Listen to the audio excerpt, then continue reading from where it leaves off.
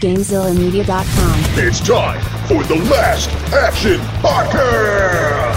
Pop quiz, hotshot. Yippee-ki-yay, motherfucker. I feel the need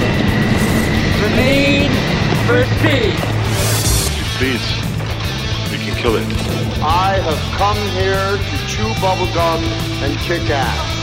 And I'm all out of bubblegum. Come with me if you want to live. Welcome, everyone, to this week's episode of the Last Action Podcast. Hovercraft Joe here with you as always, and sitting, I guess, kind of across from me virtually is LPJ. Hi, it's nice to be here. I'm glad you decided to come back as a guest on my show. I always like when you have me on. I seem to always be available to be on your show. You are. So you have a very flexible schedule. I appreciate that. I can always count on you to be here and pitch in for our regular co-host. No, I'm glad you're here. But I'm not the only guest this week. We have two guests, two returning guests, making their second appearance together on the podcast. There's Corn Dog. Hey, well, thanks for having me back. And Dave. What's up? So you guys like a couple now? Is this like a thing? Are you like Dave and Corn Dog? Don't tell JB. Do not tell JB. All right. JB's gonna get mad. Well, then it might be a little salty. Yeah. Maybe he should just decide to be on the show again and stop complaining. Let's be honest. He's not going to listen to the episode. You can say whatever you want about him. He ain't going to listen. Anyways, thanks for being back, guys. We are Hold here on. to Before talk. you thank them, we should probably talk about the movie they picked. I did not pick this. They're just like, hey, we're doing this. You want to be on too? And I'm like, yeah. Yeah. Well, So okay, let's save our appreciation. All right, for later. Let's clarify. Originally, Corn Dog and JB were going to be on, and they were going to do a different movie. We won't mention it now because it'll happen at some point. But then JB wasn't available, and Corn Dog was like, yeah, it's still going to be on. And I don't know how. We had kind of talked about it. The movie we're doing is Half Past Dead, which, for those of you who don't know, is a movie starring Steven Seagal. Nobody knows Ja what this Rule. well is. And Ja Rule. I don't know. I remember it being advertised. Sorry, guys. This is probably my last episode too, right? Well, let's kind of get into it because I think I know what most of our first experiences with this movie are. What about you, Corn Dog? Like, do you have any other prior experience with this? So yeah, I had only seen this once prior. I thought it would be worth watching again and talking about, and boy, was I wrong. But this stems back, like I told you, when this came out, I was probably 11, 12 years old. And it was one of those classic, parents are going out nights. Here, we rented a bunch of movies. Here you go. I think I watched this in The Ring in one evening. So that was probably what I was doing. All right. Do you remember, like, when you first saw it being like, yeah, this movie rules? Well, I think when you're, that age, explosion, gunshot, cool. That's fair. Dave, so what about your previous experience with this movie? Well, my previous experience was starting to watch it on Wednesday night, getting frustrated because it's like, what the hell is happening? Stopping and then finishing it on Thursday night and not feeling any less frustrated. But I was excited to do a movie that I've seen a lot of movies I had never seen before, and I was wrong to be excited. What about you, LBJ? Well, I own this movie now. I bought it for $2. I don't know if that's worth that much. Yeah, this is the first time I've seen it. And, your turn. I knew this movie existed. And it's one of those, I remember, like, when it came out, like, I remember the trailers and stuff for it. So, like, I had never seen it, but I knew that it was a thing, and I thought it was, it's kind of a weird anomaly. And I don't know, we just kind of talked about it and being like, it'd probably be fun to watch, because it's like, it's such a ridiculous thing. But, I mean, we were all apparently wrong, but I don't know. Let's get into it a little more. Okay. Well, so hold on. I want to back up a little. Let's take a look at this poster. So the poster here, like, excuse me. This movie is such a clear ripoff of the Fast and the Furious poster. Oh, yeah, 100%. And I guarantee you, Ja Rule is like, well, if I'm too much money for them to put in Fast and Furious, I'm going to make my own movie. And I'm going to make sure everything visually advertised about it is just like Fast and Furious. Because you know what? Well, F them. They're even car thieves. Like, there's no reason for their like crime syndicate to be car thieves in this at all. I would say it almost is a detriment to the movie that the big criminal enterprise is a car thief ring. Like, if they were like truck runners or gun runners or something, it'd make more sense. Yeah, the thing is with Ja Rule is that he had a small role in the first Fast and Furious, and when Vin Diesel backed out of the second one, Too Fast, Too Furious, they initially approached Ja Rule to basically play the role that Tyrese ended up playing. But I don't know if he did this instead, but he said after talking with Vin Diesel, he decided it wasn't right for his career. So, I don't know. But here's a question I want to pose before we get too far in this. Do you think this movie was designed as a Ja Rule vehicle and they brought Steven Seagal in? Or vice versa, where they're like, we're going to make this Steven Seagal movie and then bring Ja Rule in? Which one do you think it was designed for? I feel that it was supposed to be kind of like a follow-up to Exit Wounds, but DMX hated Steven Seagal so much that he was like, no, and that's when Ja Rule came in. That's my theory. Yep. And Dave took my talking point there because I 1,000% agree with that. That this was supposed to be in some not connected universe, but kind of a hey, we're gonna get 3 Steven Seagal movies, evidenced by the fact that DMX still has like the primary song on the soundtrack. and I don't remember the numbers on it, LPJ, but I think Exit Wounds was a somewhat successful movie. Like, I don't think it was a bomb. I don't remember, like, it wasn't like a blockbuster, but I think it was a mild success. So I could see that they were like, and I don't remember the exact year that Exit Wounds came out, but I mean, it was probably only a couple before this. So I could see them maybe wanting to capitalize on that success. And they were like, well, the formula worked before. We'll just take Steven Seagal and put like a rapper turned actor in the movie with them, and maybe it'll work. Well, they did that a lot in the late 90s, early 2000s. It would be like, an action star mixed with like a rapper or an athlete. Like you had Jean-Claude Van Damme and Dennis Rodman in a movie together.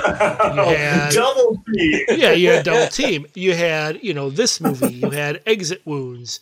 You had like what do we do? The movie with Jet Li and he was and DMX were in a movie together. Yeah. That was they just were pumping these films out for whatever reason. I don't know why. None of them are any good. Well, and that's just how movies work. If a formula is successful, you're going to get a ton of copies of it, and they're going to be worse and worse and worse and worse. And I feel like this is probably the end of that curve. Well, not so fast, because there is a Half-Past Dead 2. There is, starring Goldberg and Twitch. Yeah, Although, Corrupt. Corrupt. Which, by the way, when Corndog was selling this movie to me, he's like, yeah, Corrupt's in it. I'm like, that doesn't mean anything to me. He was on the Death Row record label, I feel like, for a while. Was he part of the Dog Pound? He was. Okay. No way. Okay, not fully understanding what the Dog Pound was. He basically just serves as a discount Dave Chappelle in this movie. That's true, too. Okay. So release date on Half-Past Dead is November 15th of 2002. Budget, I saw it as $25 million, but there was some discrepancy. Some people said it was less than that, closer to $15 million. But let's just say $25 million.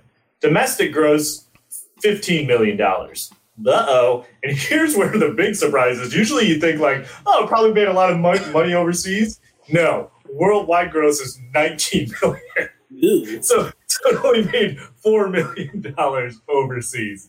Now, this is one of my favorite things I found while researching this, the Rotten Tomatoes score, because this is a new Last Action Podcast record for lowest Rotten Tomatoes score ever at 3%. Wow. And that is overly generous, in my opinion. And this is the real, another really telling part. The audience score is 37%. Ooh, so not even not even audiences like this at all. But yeah, I was like 3%. That's by far, I think, the lowest. We definitely have not had something in single digits, I don't think, as far as Rotten Tomatoes is concerned. And then as far as the top grossing movies of 2002, you have the original Sam Raimi Spider-Man, number 1. You have Lord of the Rings, The Two Towers, number 2. And number 3 is Star Wars Episode 2, Attack of the Clones. Other movies that we have covered that came out that year, number 12, Die Another Day, the great last Pierce Brosnan James Bond movie. And number 21, The Bourne Identity. This film that we're covering, Half Past Dead, came in 123rd for the year, which is the farthest I've ever had to scroll down on the list to find a movie when seeing how it placed in the box office. Okay. So, cast on this movie, we've discussed some of it already. Steven Seagal playing Sasha Petrovich, which is like... Why is that his name in this? I'm pretty sure he insisted on being Russian. I don't know the... He's got this thing... with Russia, where he has like, it's not citizenship, but it's like honorary citizenship in Russia, and he's friends with Putin. He's like Mickey Rourke. He's boys with Putin. Yeah, and it's also like he's got this other weird thing where he can never be a Jewish guy from Lansing, which is what he is. He always has to be like an Italian guy and with a weird name. I know his name's Nico in one movie, and he's Casey in Under Siege. He can't have a man's name. One name is strictly a man. So, but just also, it's weird. He never wants to play like anything that's not a little different. Yeah, and this, for the record, this is also the last theatrically released movie he's had.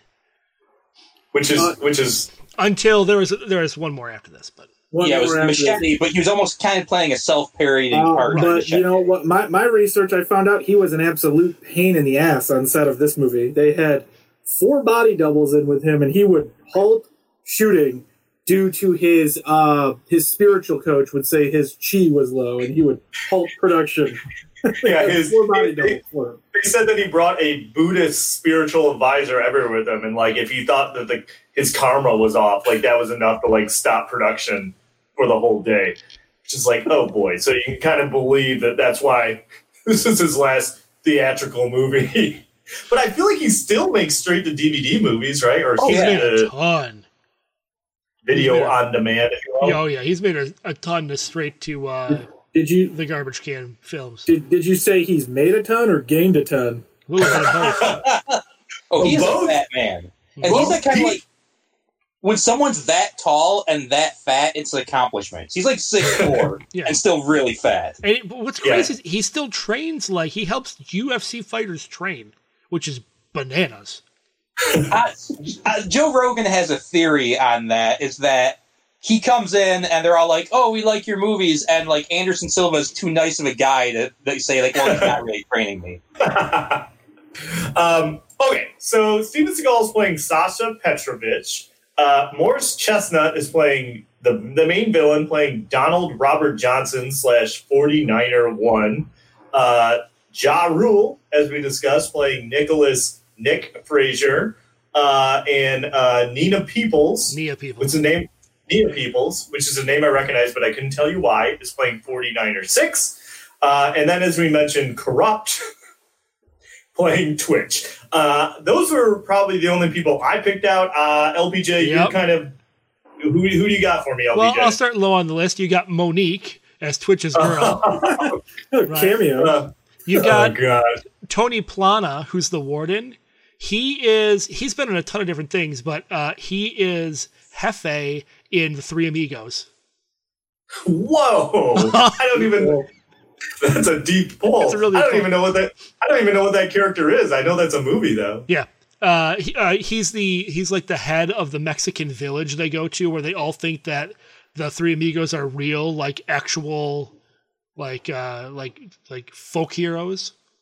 Okay. Yeah. I haven't seen that movie in a long time, but okay. We have the other one I'm going to mention is So Frank Hubbard, he is. So you know in the beginning, Morris Chestnut's boss, the head of the FBI. Mm-hmm. Okay, that's Stephen J. Cannell or Cannell. Yeah. He created the A-Team, 21 Jump Street. He created The Greatest American Hero, Rockford Files, The Commish. He created all of these like classic TV shows, and he's also an actor. I recognize that guy, and luckily I had X-Ray on my rental. Mm-hmm. Luckily I don't own it like you. But, and I'm like, wait, that's Stephen J. Why is he in this? You know? And Joe, did they ever say like, hey, could you maybe like? He's like, hey guys, do you want me to punch up the script a little bit? Like, no, we got it. He also created your favorite show, Joe, Silk Stockings. That was a must watch. I'm going to add one more to this casting list, too, is Michael Taliaferro, who plays Little Joe, is also from The Replacements. He was one of the scab linemen, and I believe he was one of the carjackers in the original Bad Boys movie. Okay. Wow. All right. Okay. So let's do now that we discussed the cast, let's do some net worth real quick. Let's start with Nia Peoples. What do you guys think for Nia Peoples? LPJ? 2. Corn Dog? I think that's a pretty good guess. I'll take the over and say 2.5. Dave? Like you, I wasn't sure who she was, so I looked her up, and I think she might have married rich. So I'm going to go 10. 3 million for Nia Peoples. Oh. So you guys are right there. What about Corrupt? What do you think for Corrupt? Let's start with Dave. Corrupt. It can't be that much. Rappers are tricky because they either have a lot of money or they've blown all their money. There's no, there's like no in between. 2 million. Okay. Corn Dog? He's done a lot of voiceover work, as far as I know, for like video games. So I'm gonna say 4 million. Okay. LBJ? You know what? Just to act my theory, less than $1 million. You know what? That's right. $500,000. Yeah, I told you. Okay. Corn Dog, what do you think for Morris Chestnut? Now this one's tricky too. I'm gonna. He's been in a lot of stuff. I'm gonna say 10. Okay. Dave? Yeah, he's a consistently working actor, so I'm gonna say 10 as well. Yep.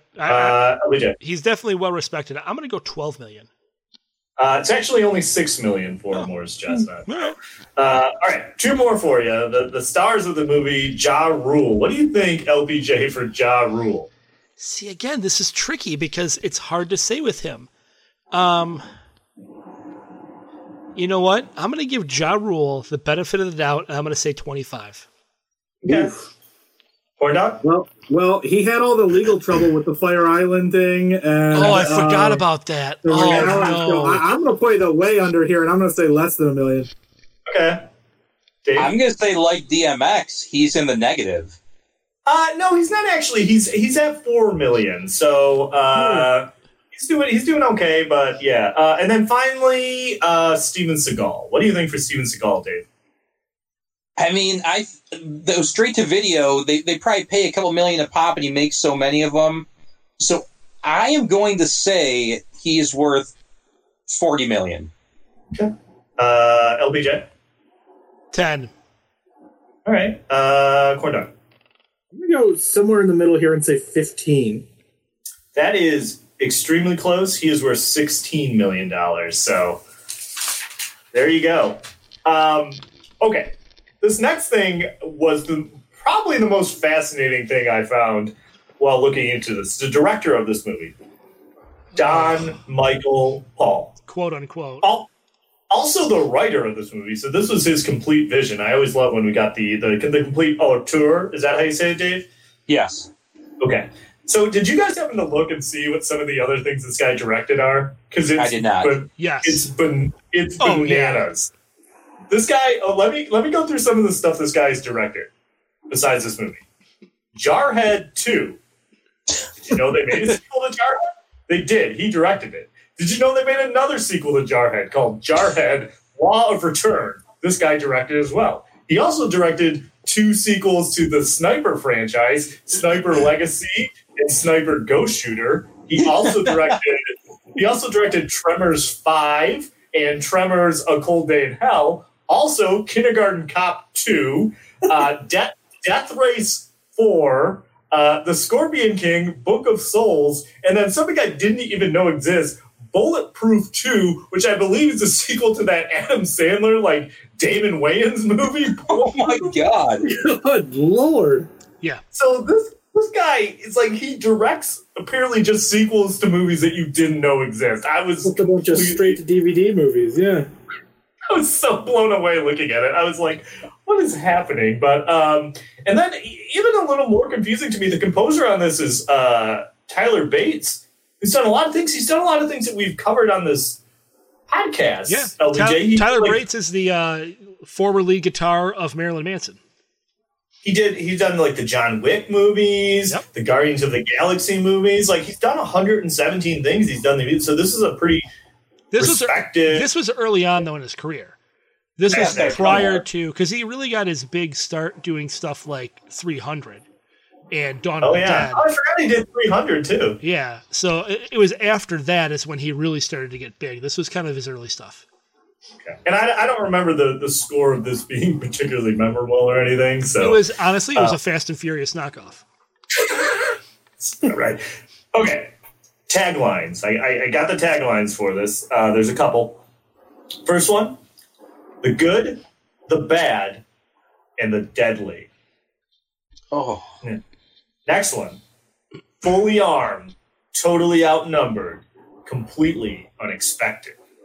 What? So, yeah. Also, the last one is the worst. Seagal rocks the rock. Oh my God.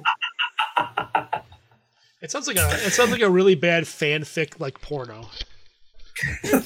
Oh God, no. Dave's like, I would check that out.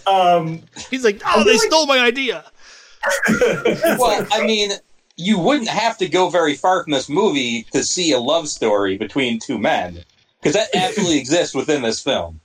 And that's your general thesis about this movie, Dave, right? Is that it's a love story between Steven Seagal and Ja Rule?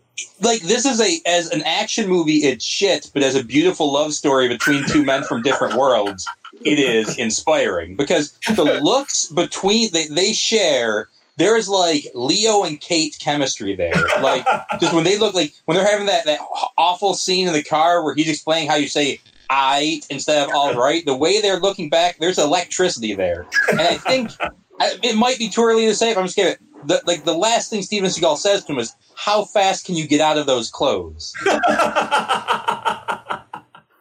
guess I didn't think about it. He might be onto something. Yeah, like basically, like there's that scene when Ja Rule finds out he's undercover, and that's like the scene where Katherine Heigl gets mad at Gerard Butler or James Marsden or whoever, and also they came back together really quickly in this without any work from Steven Seagal. Do you think it was maybe slim pickings in a prison that housed about a dozen inmates? Yeah, but there was a surprising number of women in that prison. Okay, we're jumping ahead. Let's get into the plot. We can dig into or the plot in quotes here. We can dig into some of the stuff a little more. So, movie opens up with the Ja Rule song. Surprisingly, nice bold choice for this movie.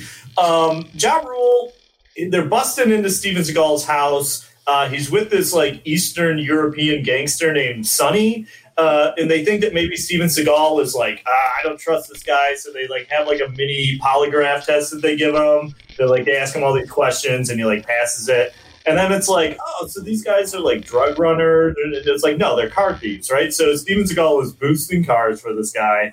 And like, then we get a vague reference to like, oh, something happened to Steven Seagal's wife and he's not quite over it, but he's still wearing his wedding ring. Whatever, comes up later. Cut to them stealing a car. The first shot of them stealing his car, they're like, have so much air.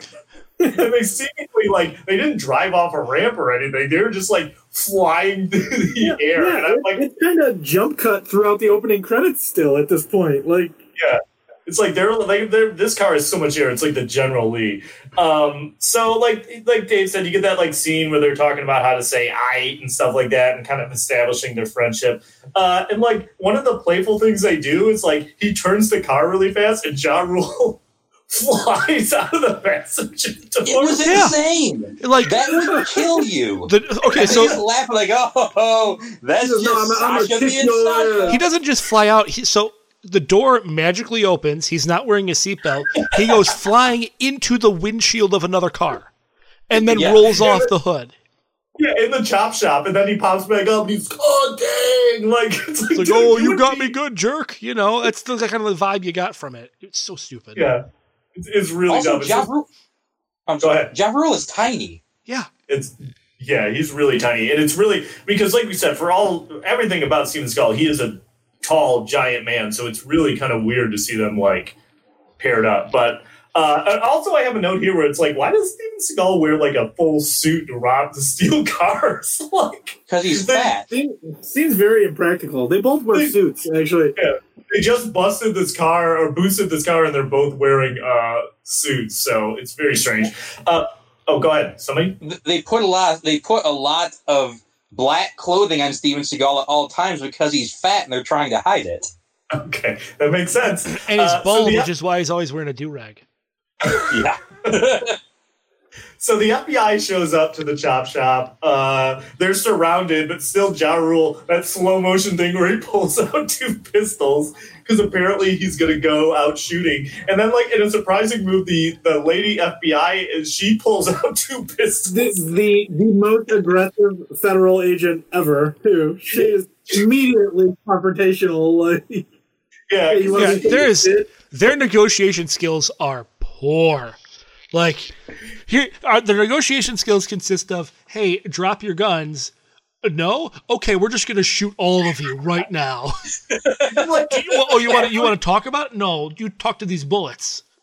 Like, every FBI agent either has, like, a huge machine gun or, like, 2 pistols. Yeah. And they're, like, everyone's doing it. All the mechanics, seemingly just mechanics working at this chop shop, pull out, like, Uzis, and they're shooting guns.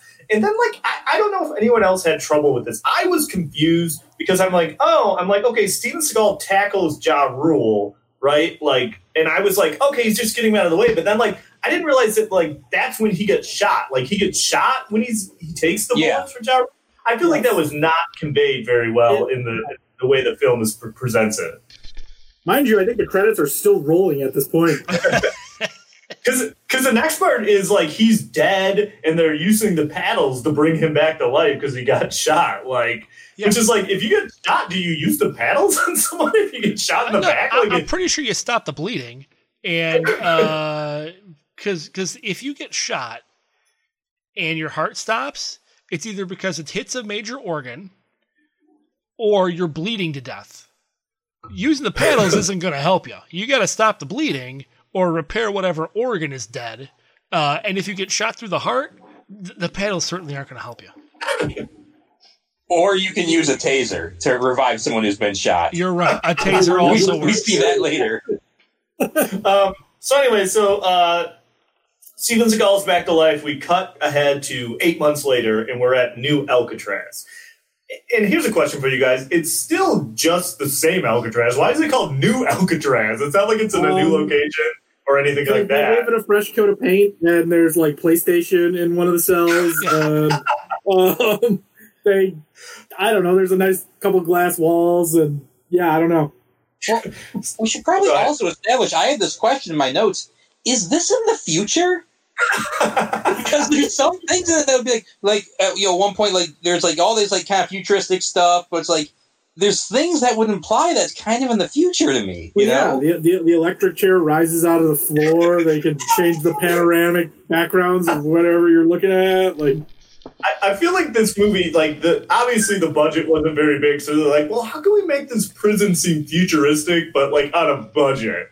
They're like, so they had to like do things that like, oh yeah, that's kind of futuristic or seems kind of advanced, but it's not really. It's just like a video screen and a chair that rises out of the ground. And they're like, oh, go ahead.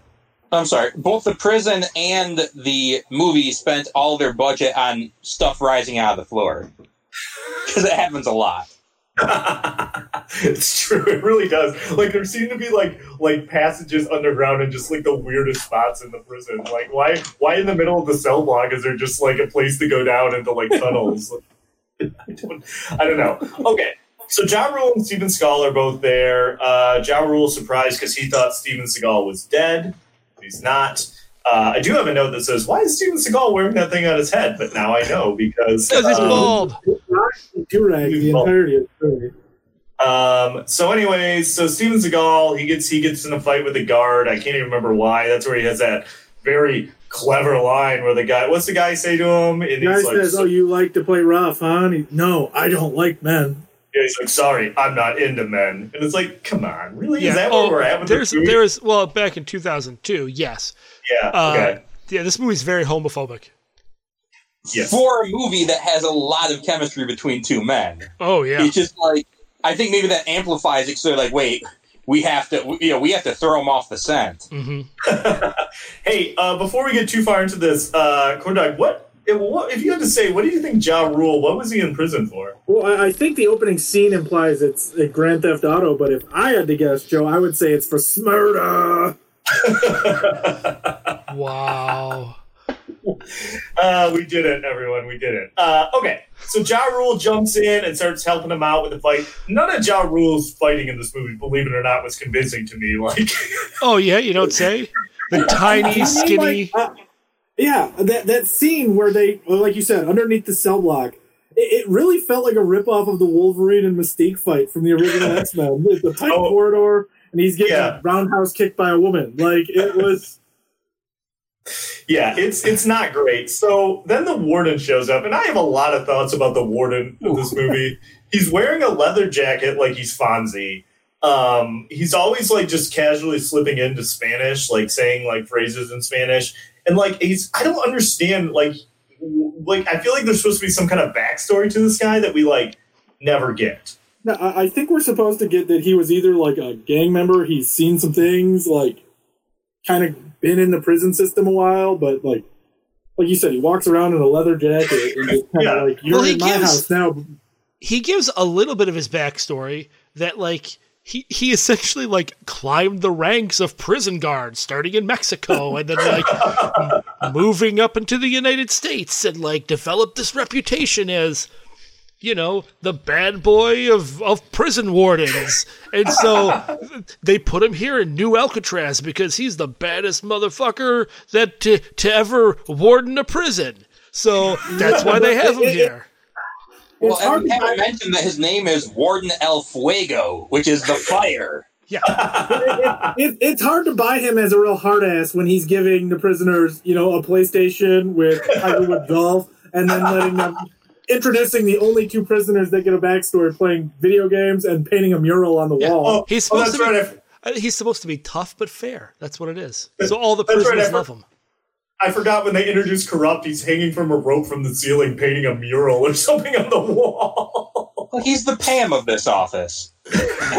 Also, did anyone else notice that there's not like a single pair of handcuffs or restraints in this movie? Like, everyone's just walking around, even the death row inmate, you know, walking around, just, yeah, we trust them. We give them PlayStations and windows that change into different views, so they're going to be cool. That was the other weird thing. Like, the death row inmate in this, that he'll be a major part in the story. Yeah. They treat him essentially like a celebrity. Like, he's, like, even the prison staff does. Yeah. So, and this is like, and we've talked about the budget, but it's clear that they only had the money for the one cell block because, like, their explanation for it is very weird, too, because it's like, well, we're still building the cell block, so the prisoners are going to help build it, and you're still, like, it was, like, a very weird thing that I felt like you were doing just, like, kind of like gymnastics to explain why they only featured one cell block in this movie. Right? Well, because it wasn't filmed in Alcatraz. It was filmed in a ex-Stasi, that's the German secret police, prison in Germany. And in fact, because the writer-director was friends with Michael Bay, a lot of the aerial shots were actually taken from stock footage from the movie The Rock. Yeah. And some of the footage was from Navy SEALs. Navy SEALs, parachuting. Yeah. So, okay. So that's like LPJ said, we're introduced to Lester McKenna, who's the guy that's on death row. They're going to execute him at midnight. His like big thing is that like he robbed this treasury train and he stole a bunch of gold, but then he hid the gold, but he won't tell anyone where the gold is. And like in the process, oh, go ahead. No, go ahead. I was going to say in the process of robbing the train, like 5 federal agents got killed, so that's why he's on death row. But I guess I just never understood like why wouldn't he just tell him where the gold is? Like what was the whole thing about him like withholding that knowledge and taking it to the grave? Just as an FU to them, but the other question is, why do they care so much? Like, they're sending... Essentially, the plot of this is you find out that Sasha, Steven Seagal, is an undercover FBI agent. Why it's very contrived, but essentially he's going to the prison so he can find out where this gold is as an undercover FBI agent. But that's is he though? That is my interpretation of this. That's not my understanding of the other. No, that's not what I think. I believe my interpretation that he was in there to keep working on Ja Rule. And it's just coincidence that he's there. No. Every guy wants to meet him. See... I think you're wrong on this. I think there's 2 parts to it. I think we're both right because you're right. They want to catch Ja Rule's boss, right? Sonny. But at the same time, the reason why he's transferred to that prison is because the death row inmate heard about him being half past dead and wanting to talk to him. So they think that Steven Seagal can get close to the death row inmate to get him to tell them where the gold is. I think there's a possibility that we're both right and we're both wrong, and the writers of this movie just created a jumbled mess where kind of those made at one point they were thinking one thing, and at a later point they wrote another thing. Yeah, you know what? You're probably right. I'm gonna give you the nod on this one, Dave, because that makes the most sense. Yep. So, also, I skipped over the part where they were having like a press conference about New Alcatraz, kind of explaining it. And like one of the main features is like its execution room. It has all 5 different ways you can like execute a prisoner, and the prisoner gets to pick which way they want to get executed. But all I remember is the electric chair, the gas chamber, and lethal injection. What are the other 2? Does anyone remember? Yeah, there's hanging and firing squad. Yeah. Oh God! Can you imagine being like, I think I want to be hung? Like, I don't think that would be the way you would go. Or the firing squad. Jeez, so are you saying you don't want to be hung? Not if I had to pick. So, like, this is where it gets confusing to me. So, they're giving this press conference. Is the press conference not on New Alcatraz? It appears to be on New Alcatraz. Yeah. It appears to be there on New Alcatraz, and everybody's all up in arms because they're opening it back up. Yes, and here's the confusing part. So, they're having this press conference on New Alcatraz. Morris Chestnut is there. He speaks to the crowd. Then we cut to the next scene, and it's like the guys parachuting out of the plane onto Alcatraz, and one of them is Morris Chestnut. So why was he parachuting onto the island if he was already there giving the press conference? What is he? Yeah. Like, what is his job? I feel like he's the assistant to Stephen J. Cannell. He's like the backup to, he's the backup to the one guy, but it's not until he calls the FBI that you're like, you hear in his backstory, oh, he was in Desert Storm, he was a soldier, like, until then, you're like, who the hell is this guy? Is he a bureaucrat or is he a government official? Like, he doesn't use his position as assistant like to help him get. It's just like he still makes like a brute force attack. So it doesn't even make like he's not like the man on the inside. He's just like nope. Like he comes in with the rest of them. He doesn't even like open the door for him. Right. There's no point in having him be connected to like the prison system or anything like that because he doesn't. I mean, other than maybe his knowledge that Lester is at that prison, but everyone seems to know that because one of the things you didn't mention is that a Supreme Court justice shows up at New Alcatraz. Why? To witness his execution because apparently she was the one that sentenced him to die, so she felt like she had needed to go and witness this happening. Why? Because she feels bad? I mean, I don't... So there's going to be that creepy scene where Morris Chestnut gets all sexual with her? We'll get to that in a second. That is but that's the scene that really turned me against this movie, to be honest with you. Like, that scene is gross, but we'll get to it in a second. So anyways, So they start parachuting onto the island. Lester wants to meet with Steven Seagal because, like LPJ said, he heard that he had died and was half past dead. And he's like, oh, what's it like when you die and all this stuff? And that's when we're like, you see the execution chamber, and he's like, I'm kind of sick of looking at the city lights. Maybe switch it to like a desert setting, and it's like a big screen, and they're like, okay, you got it, and they switch it. It's so weird. It's so dumb. But again, I think it was just like, well, how can we make this seem like technologically advanced on a budget? So that was one of the things they came up with, I guess. Okay, so the bad guys break in. They're just like killing all the guards. They're like shooting everyone. I think it's very confusing. They set the prisoners free, or the prisoners get out, but then they go back in their cell. I couldn't quite figure out what was going on with that part of it. So they flash the guns at them, and they kind of duck back into their cells. Oh yeah, that's what it was. Okay. Also, this is we kind of glossed over this, and I feel like they glossed over in the movie, but I have this in my notes. They said that Steven Seagal was dead for 20 minutes. Oh, yeah. Yeah. It's not like, oh, you were dead for 5. He was dead for 20 minutes before he came back to life. Like, no way. Okay, that's insane. I'm sorry, but okay. Okay. So Morris Chestnut, he's there. He wants to get Lester because he wants to find out where the gold is. They also say that he's been on death row for 17 years. Is that like, I don't know much about death row, but is that possible, yeah. It's pretty common that between appeals and all that stuff, yeah, there's a lot of them are. Okay. So, and there's a lot of witnesses to this execution. And more than you would think would probably be like, given that this is like Alcatraz, an island in the middle, like there's a lot of people there to witness this execution besides just the Supreme Court Justice. Supreme Court Justice, yeah. Yeah. So the bad guys, they climb down from like a rope in the ceiling. So we get this scene where all the prisoners are like trying to like climb up the rope and like it's like gym class, yeah. and one of them falls, and they're all having like a really good laugh about it. But that dude probably broke his back. So okay, so this is the scene where like they're walking Steven Seagal back to the cell block, and this is where like the bad guys show up and they shoot the guard that he got in the fight with, and that's when like Dave talked about earlier, he brings him back to life with like the shock stick, even though like he got shot in the chest like 3 times, he brings him back to life by like. Yeah, and the guard seems totally fine.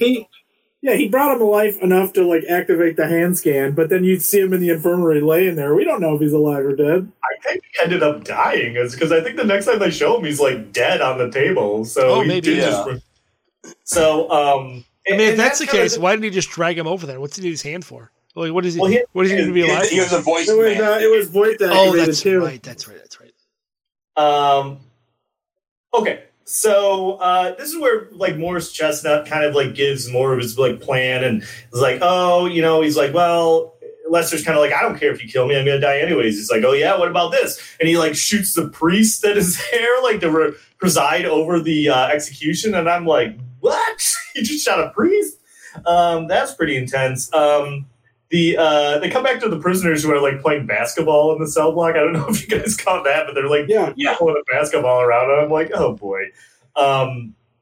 That's when we get like the fight scene with Steven Seagal in the infirmary, where it's like all the Steven Seagal fight scenes in this movie are terrible, right? Like they're really bad. Like he's just like, it looks like he's moving in slow motion, kind of. He's not really moving fast, and he kind of just does some blocks and waves his arm around. And at this point, he like he like, I don't know how to describe this, but he like roundhouse kicks a guy. The guy flies into the wall, into like a mirror, and then like I think he's dead, right? Like, they just show it like I you have don't the understand. eyes open, like he's supposed to be dead. The cut on that was like he fell backwards into a shelf, and then he just falls like he broke his neck. It's really bad. Well, and then it was not definitely the most visually impressive martial art, anyways. No, and it was definitely not him by doing a guy who is just so gross and has crispy Gene Simmons hair and weighs 300 pounds. It's just even worse. It's just like he's like, come on, he did not make that kick. That was a stunt double. Absolutely not. It was one of his 2 stunt doubles that did it. Well, speaking of stunt doubles, the next fight scene is when Ja Rule is fighting Nia Peoples, and it is very clear to me that was Ja Rule's stunt double. That was not Ja Rule. It's like, I think that was a white guy. Like, really, really bad. And also, like, Ja Rule keeps blowing kisses to Nia Peoples, and I'm like, cut that out. Did he insist on wearing that like beanie rolled down barely over his head with like the cigarette? It's really bad when they're fighting. It's the worst. So they strap the Supreme Court justice into the electric chair. That's when like the Supreme Court justice's guards, they like take two of the guns and they're like, we got you. And then Morris Chestnut just like shoots his own guys and they fall to the ground. And it's like, and then he's like, drop the guns, but like they're not dead because they're wearing body armor. And then they shoot the guards. And like, it's terrible dialogue right there too. Do I have that scene right? Isn't this their backup plan now? Wasn't their first to leave on that helicopter? Yeah. Yes. That the helicopter crashes because of the bad weather. And that like plays like a crucial part in the rest of the movie because it crashes on the top of the cell block and it's kind of like hanging halfway into the ceiling of the cell block. So it comes back into play like a couple of times, which you think it would. Also, I like the fact because Morris Chestnut talks to the FBI. He calls them. And then they're able to find out all the information by like Morris Chestnut just called with his own cell phone. Yeah, that's what they imply. Well, he's the because if he's the assistant to Stephen J. Cannell, he's got to be like the assistant director of the FBI or something along those lines. No, but that guy's not part of the FBI. He's not. No, he's with the prison system. Yeah. No, it says right here. Let me pull it up. Sorry, just keep going. Let me see if I can find it. Okay. So there's some comedy because like Corrupt picks up that rocket launcher and Steven Seagal's like, yeah, here, this is how you fire it. And he fires it and he goes flying backwards and like. And that's not how that would work at all. That's like RPGs do not have that sort of like blowback. It just that's not like it just wouldn't happen. All right, so he's not technically part of the FBI, but he's the head of the Federal Bureau of Prisons. So basically the people that work with the FBI once they capture the criminals. Okay. I feel like Joe is right, and you're trying to rephrase it in a way that makes you sound right. Well, no, we're both. Yeah, I'm not right. He's not part of the FBI, but that doesn't mean he wouldn't have a number to call for the FBI. Right. Dave likes your gymnastics to explain. I just think it was weird that, like, whether or not he had the number, like, I feel like he would have called not from his own personal cell phone. Like, well, it didn't seem like he was hiding it.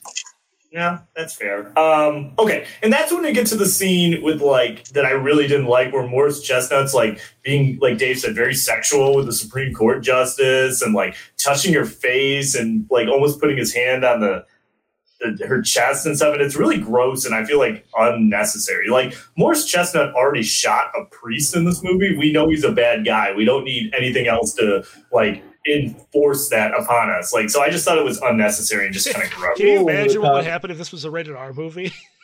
Oh gosh. Well, I don't even I feel like maybe because like Morris Chestnut was one of the few good actors in this movie, so like, let's give him something juicy, but they went way too juicy. Isn't this too probably about an hour into the movie where Steven Seagal climbs into that helicopter, and this is where we find out he's an FBI agent? Yeah. Like, well, not quite. Very long way into the we movie. don't even know then.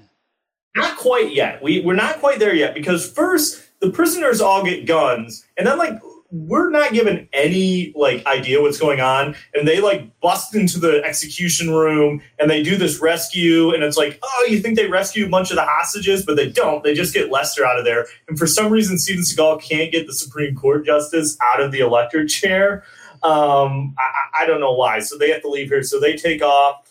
Steven Seagal beats up some more like lower level bad guys, and that's when he has his fight. He has his fight with Morris Chestnut. Morris Chestnut comes swinging in on a chain hanging from the ceiling.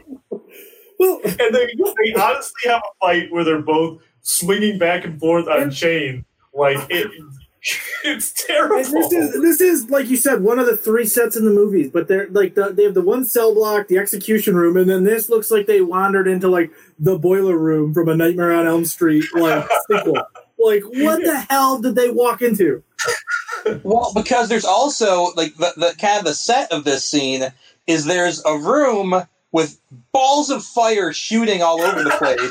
And yet also in this same room, they store flammable chemicals. You know, there's like it's flammable, so he uses that for a bomb. Also, he decides rather than staying on the catwalk and shooting Morris Chestnut, he should jump on his own chain because that's a way to get a better shot. You know.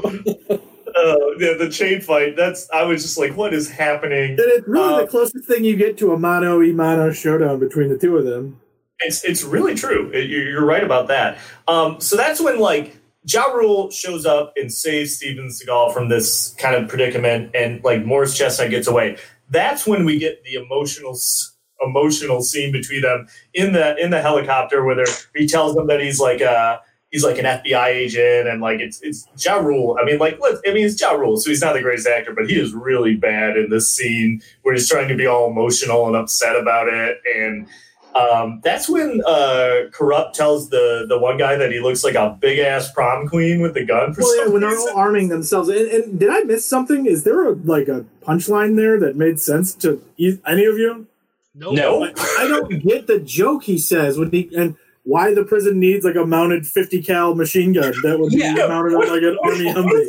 Why is that armory so stocked with like giant machine guns and stuff? I don't get because it. a real prison armory would probably have maybe shotguns, pistols, and like AR-15s. They have everything in this one. Also, so they blow up, they get into the room, and it does something this movie has done a couple times, and it gives us a little subtitle. It says Armory. It's like, thanks, we couldn't have figured that out with the racks of guns in the room. About the subtitle, yeah. Or execution chamber with an electric chair in it. You know, like we said, this movie has like 4 sets, and they're constantly like scrolling things, like telling you where you are, like in the prison. Like, we know there's 4 rooms.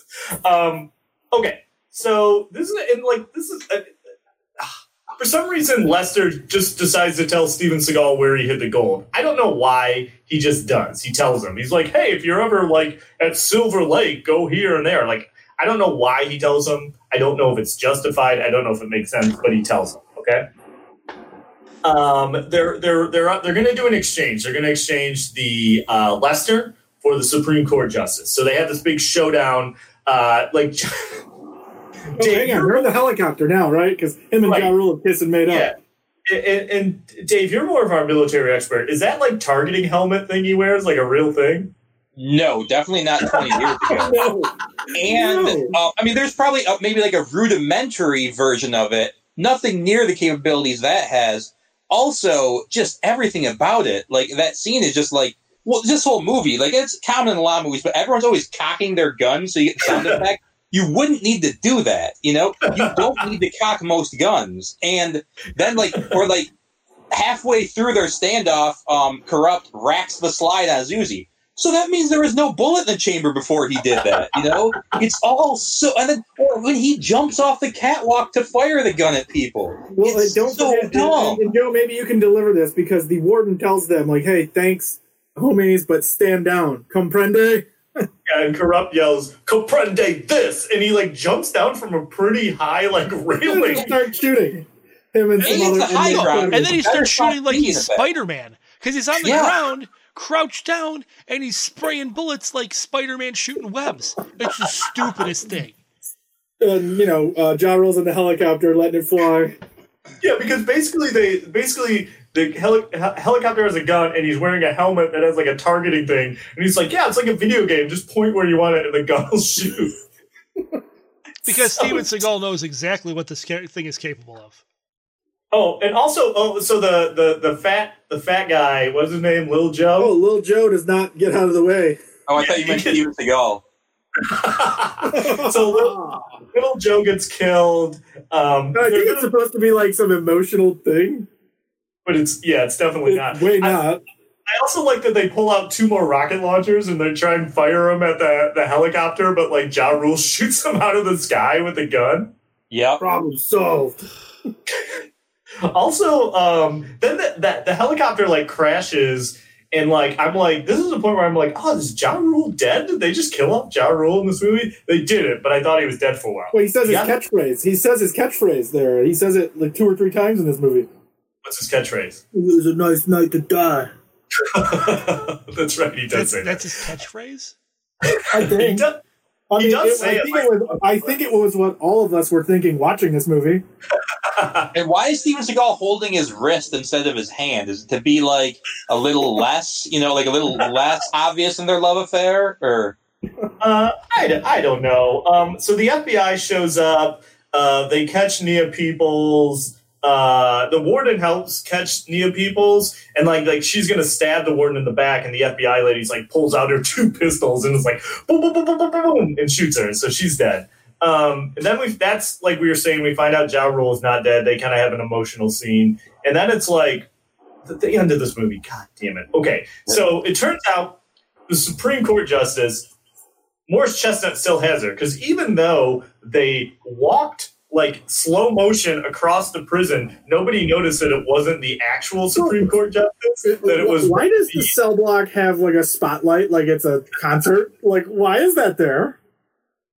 I don't know. So they figure out that it's just one of the prisoners disguised as the Supreme Court Justice. No, it wasn't the prisoner. It was the reporter. It was one of the hostages. Yeah, the reporter from the beginning. That's what I meant, the hostages. So then there's like, they catch up to him in a helicopter chase, and Morris Chestnut just throws the Supreme Court Justice out of the helicopter, who seems to be their bargaining chip, but it's their only bargaining chip. It's their only leverage, and he was lukewarm on that the whole time, and he just very quickly is like, "Now I'm over this." Throws her out of the helicopter. Steven Seagal jumps out after her. They start playing that DMX song again that they played at the beginning. And then, like, in the weirdest reveal ever, Lester is in the helicopter with Morris Chestnut, opens his shirt to reveal that he's wired to explode with, like, grenades. He pulls out a pin and blows up the helicopter. But when did they ever set up that was part of their plan? I think they kind of allude to it. It's when they're getting ready to make the exchange where they're dropping the prom queen line in the armory, and Lester's buttoning up the shirt, and he says, "Hey, you sure you want to go through with this?" And I think that's supposed to be us, the audience, getting like, "You sure you want to get traded back to this crazy guy?" But really, it was like he's putting on a suicide vest. Yeah. Okay, got it. Couple things. So the helicopters are flying way too high. Like you would not have open-sided helicopters flying up above the clouds. Certainly not because sometimes they can get lower, but certainly not skydiving height. Not at 20,000 feet. No. Why was Steven Seagal wearing a parachute if he wasn't planning on this the entire time? Also, so the prison would not have explosives. It's bad enough they had M60s and all that stuff, but they got explosives strapped to a suicide vest. No, they essentially have the surplus store from Commando in their prison. I mean, not that it makes it any better, Dave, but I do think it was grenades that he had strapped to him. Not that they would have grenades in the prison, but because he used to pull out the pin. Well, what was his plan there? Supposing he didn't throw the Supreme Court Justice out of the helicopter, was he still going to blow it up? I think because if you listen to the conversation, Seagal's almost goading him to do it. I think that's what the plan was. But I think that was the plan, but I think they didn't know that the Supreme Court, they thought they were going to get the real Supreme Court Justice, they were going to take off, and then he was going to blow him up. I didn't think they didn't know they were going to do the switcheroo with the Supreme Court Justice. I think once they figured out what the switcheroo was, that's when they got in the helicopter, and that's when they came up with that plan, I think. Oh, no, they couldn't have. You're right. He would have already been wired to blow. You're right. God, this movie I still don't fully understand where the second one comes. This movie is terrible.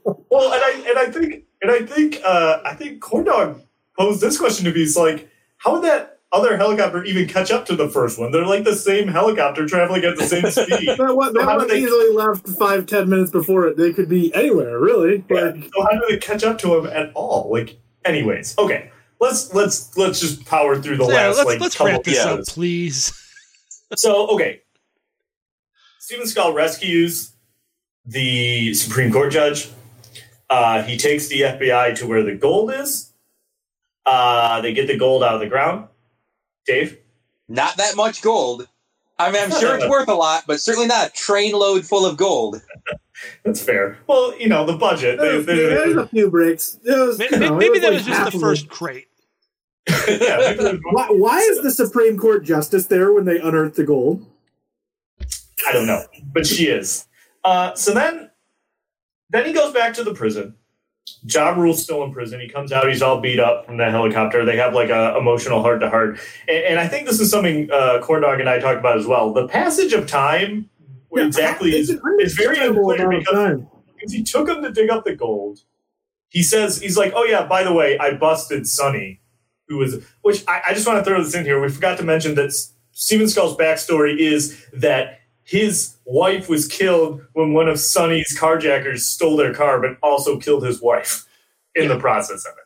So anyways, he comes back to the prison. Like, who knows? Ja Rule's still like in a cast and stuff, so it can't have been that long. But Steven Skull has already taken them to the gold and busted the entire like criminal empire of Sonny. Well, I mean, you could feasibly be in a cast for 8 weeks, depending on how that break is. Yeah. Okay. All right. Well, it looks pretty fresh though when he comes out. I think he's still got scars on his face. Right. It looks like the passage of time is very fluid in this. Then to be fair, I don't feel like I want to defend any of the decisions this movie made, so I'm going to go with Joe on this. Okay, that's fair. So anyways, like what the end of this movie amounts to is that for some reason, even though Ja Rule is clearly a criminal, like he's a bad guy. I mean, he's not like murdering people; he's still a bad guy. But for some reason, the Supreme Court justice is apparently like, yeah, just let him out of jail. Which, by the way, does she have the power to do? Doesn't that have to be a pardon from, like, the governor or the president? Like, does she have the power to do if that? it's federal, it's got to be a pardon, I believe, from the governor, or he's got to win an actual appeal. Like, and that's maybe the funniest part is even if the passage of time, if we say it's a couple weeks, there's no way that moves that fast. And he certainly tried to kill FBI agents when they raided his place. Oh, and I actually forgot one of my notes I really wanted to say is that when Ja Rule is shooting a machine gun, he is holding it so low, he looks like he's holding his dick while trying to pass a kidney stone. Like the look on his face is like, roar! He's got his back all arched. Well, he's a little man, so that machine gun was probably a little too much for him to handle. That's true. So anyways, he finds out that he's getting out of jail, and that's when, like you said, the line is like, win. And he's like, how fast can you get out of those clothes? And that's the end of the movie, right, Joe? No.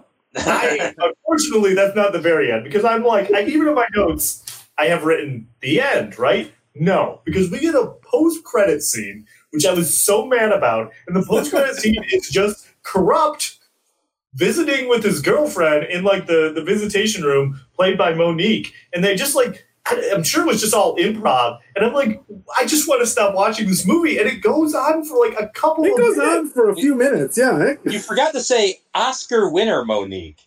Oh, well, okay. Well, because I think it was supposed to be like ripping off after, was it Half Past Dead or Exit Wounds, where there's a scene with Anthony Anderson and Tom Arnold at the end. Yes. This is Half Past. Not Half Past, I mean, it's Trail to the Grave, right? Yeah. Right. Yeah. Dare I say that Marvel got the idea for post-credit scenes from this movie? No, because there was one at the end of Masters of the Universe. But yeah, no, Dave, you are right, because the Exit Wounds ends with like a weird improv scene between Anthony Anderson and Tom Arnold that goes on for way too long. So that's definitely how they prefer Big Oprah and stuff, and it's weird. It's very weird. But finally, when that scene ends, we're finally to the end of this movie, and we did it. But man, this one was rough. And I would like to. I've been saving this because this is one of my favorite things that I saw. Also, this quote from Roger Ebert about this film, and I think it does a pretty good job of summing it up. He says, "Half Past Dead is like an alarm that goes off with nobody in the room. It does its job, stops, and nobody cares." I'm like, yeah. Like I think if anything, that's a little too kind to this movie. Yeah. Hey, LPJ, you got any role reversals for this? No. Nobody wanted to be in this movie. The only people that wanted to be in this movie are the people that are in this movie. And even them, I'm not convinced. Even some of them, I feel like maybe even Morris Chestnut didn't want to be in this movie. Yeah. Although I will say this, for as creepy as Morris Chestnut is in this movie, he was actually pretty good in it. I mean, yes, he was probably the out of the actors in the role. He did the best job in this movie. I would say between him and Nia Peoples. Yeah, I don't know about Nia Peoples. I think Nia Peoples only speaks like 4 times, like, too. It's also such a weird, thankless role. Of, like, yeah, I'm the stereotypical eye candy female that like seemed to be in a lot of action movies back then, you know. And did anybody touch on the cutesy like we're 49er 1 through 12 to go and rush and get the gold from Prisoner? Yeah. And it's like, oh, we're also in San Francisco too, so yeah, just a little on the nose, huh, guys? Like, yeah. Gosh, yeah. Does anyone have anything else we didn't mention, or should we just get to the rating on this? No, yeah. I kind of want to, be done with this movie because it's get scarred in my mind now. All right, let me hit the rating sign, and then we'll go from there. All right.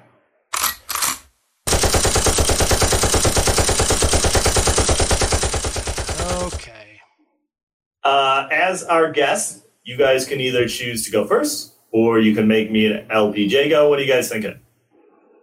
So Dave, you wanted to be done with it, Dave. Go ahead. We'll up you up for. What you got, Dave?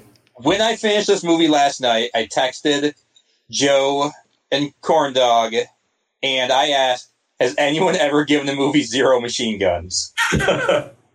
Because, and they're like, "No," and Joe's like, "No, but you can," and I am going to exercise that right because this movie is awful. It is just there is pretty much nothing redeeming about it. It's just the humor's bad, the action's bad, Seagal's lazy.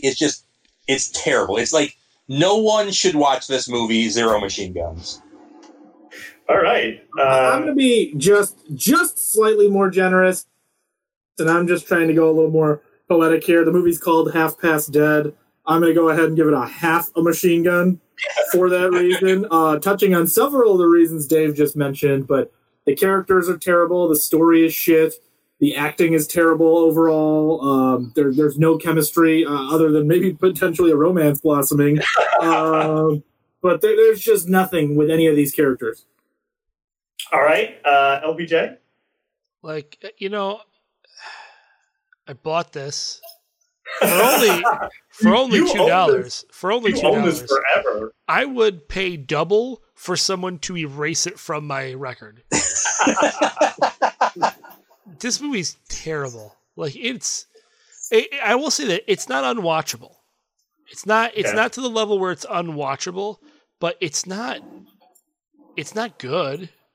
So I will give it 1 machine gun for the sole fact that it's a movie that has action in it and fits the profile of this podcast. That is a resounding endorsement of this film if I've ever heard one. Yeah, I mean, nobody's too far off on this one. This is definitely one of the worst movies we've ever watched on the podcast for sure. I think the main problem is that it's not fun. Like you think that a movie like, it's got Ja Rule and Steven Seagal, it could be kind of fun. It's not fun at all. The action is terrible. Like it's all like seems like they're fighting in slow motion. I thought some of the treatment of women in this movie is just gross and unnecessary. Like especially the stuff with the Supreme Court justice. It's just I never want to see it again. I never want to talk about it again. But just because, like LPJ said, it is a movie, and I'll give it half a machine gun. Also, to piggyback off something you said to kind of add to my scorn is kind of a thing is I don't necessarily want people to give royalties to Steven Seagal and Ja Rule because by a lot of accounts, they're not good guys. Ja Rule helped scam all those people, and Steven Seagal, there's been a lot of Me Too accusations against them, so it's like, don't watch this movie, anybody. Yeah, don't. This, I mean, like this, like the problem is, it's like this is even one where it's like we've done some bad movies, but it's like you could watch them and get a laugh. This one is not like it's not worth watching for the laughs because it's just not. It's not fun watch. It's not fun bad. It's just bad, and it's cheaply made, and it's not even like, the action scenes are pretty good. They're not. They're slow-mo, and it's just bad. And it's not even cheaply made like Chuck Norris cheaply made. It's like cheaply made but expensive. You know what I mean? Yeah, they had the money, but of that $15 to $20 million budget, like 7 or 8 went to Steven Seagal, 2 or 3 went to Ja Rule. There was a budget, but it just went to a couple of the actors. Things. Yes, for sure. It's definitely one of the worst of all time. So congratulations, Corn Dog. I'm gonna keep, you know what I'm doing, right? You know I'm gonna keep shooting for that absolute low mark. What if we just tell you you've got it at this point?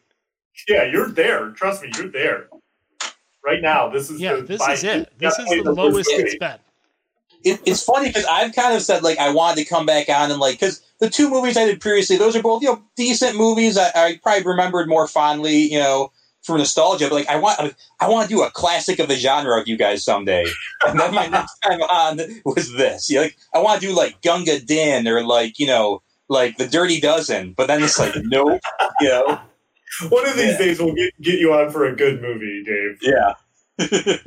All right. Well, do either of you have anything that you would like to plug? As we always ask our guests as we wrap it up here. I mean, I'm going to continue with the ongoing feud between Corn Nuts and Combos and just let you know that Combos reign supreme. I agree with you 100%. Yeah, no one here likes Corn Nuts. Yeah. No one does. Corn Nuts are garbage. Corn Nuts have 2 flavors. One of them would be Steven Seagal, the other would be Ja Rule. Those are Corn Nuts are the stars of this movie of snack food. Corn Nuts are the half-past dead of snack food. That's true. Listen, he won't listen to this, but JB, remember how much he liked Corn Nuts when he tried them? He was like, these are really good, and he ate a whole bag of them. Combos, all the way. Yeah. But yes, speaking of plugs, as you know, we are the Last Action Podcast. We come to you every Monday. We are part of the Gamezilla Media Network, which includes the Gamezilla Media Show itself, Gamezilla Show, which is streaming live on Mondays and comes out as a podcast on Tuesdays. I can't figure out if you're telling us or asking us. I can see the weird look you were giving me, and I'm like, oh, jeez, oh boy, here it comes. This is why I don't like to be part of the show.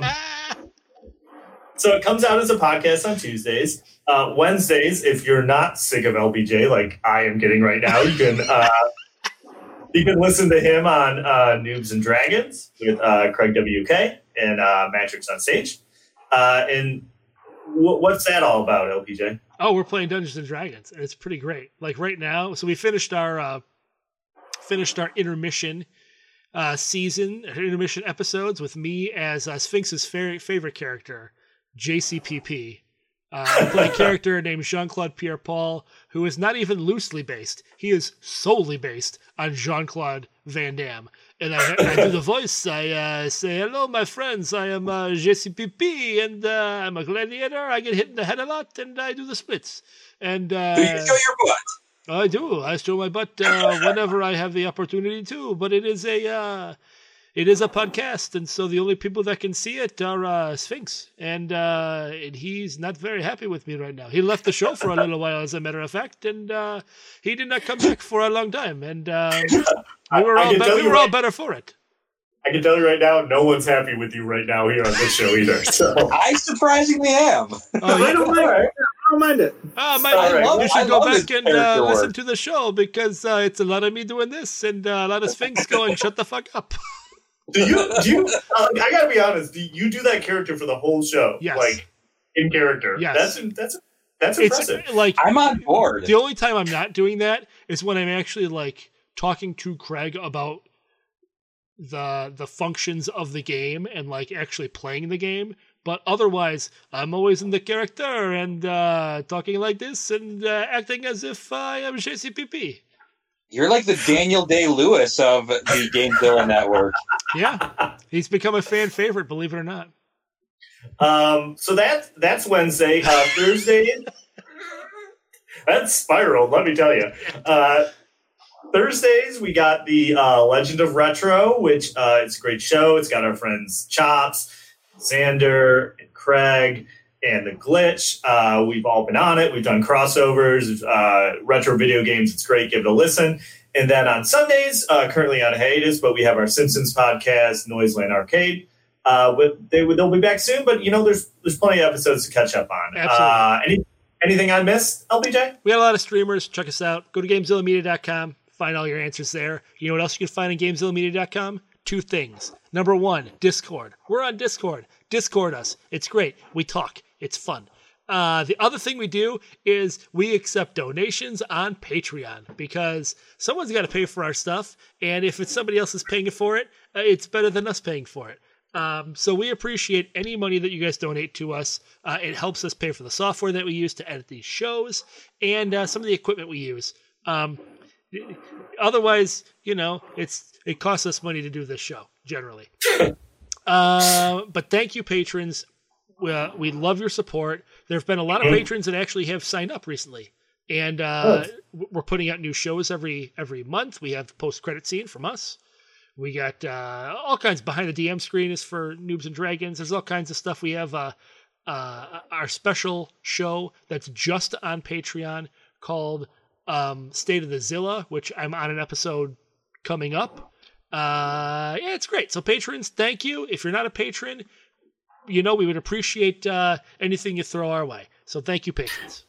Absolutely. And if you get a chance, if you're enjoying the show, check us out on Facebook, Instagram, all the social medias. We appreciate all the support. Yep. But we appreciate Dave and Corn Dog. Despite how terrible this movie was, it was a lot of fun to talk to you guys about it. And hopefully next time we'll cover something that aggregates more than like a machine gun between all of us. I'll try better, but I will make no promises. Maybe next time throw Jeff in the mix too, so there can be a lot of awkward tension between the three of us. I have been promised Demolition Man on several occasions now. On several occasions now, and every time it's fallen through. And I cannot tell you how upset I am that A, you're back, and B, without Demolition Man. So if you get back on here, Hovercraft, you're going to have to tell him Demolition Man. It does seem that we have our next selection in, and it is not Demolition Man. You're going to have to tell him what it is. We'll talk off mic about that, LBJ. But yeah, I will say in closing, it is insane that this podcast has gone on as long as it has, and we have not done Demolition Man yet. The only reason why we haven't done it is because I keep getting told that you're going to do it, and then you don't do it. Otherwise, I would have done it a long time ago. Genuine anger. We will put it on the schedule for real. All right, but I think that's it. I think we got it. Thank you again, guys. This episode of the Last Action Podcast has been terminated. But we'll be back. Better be with Demolition Man, you sons of bitches.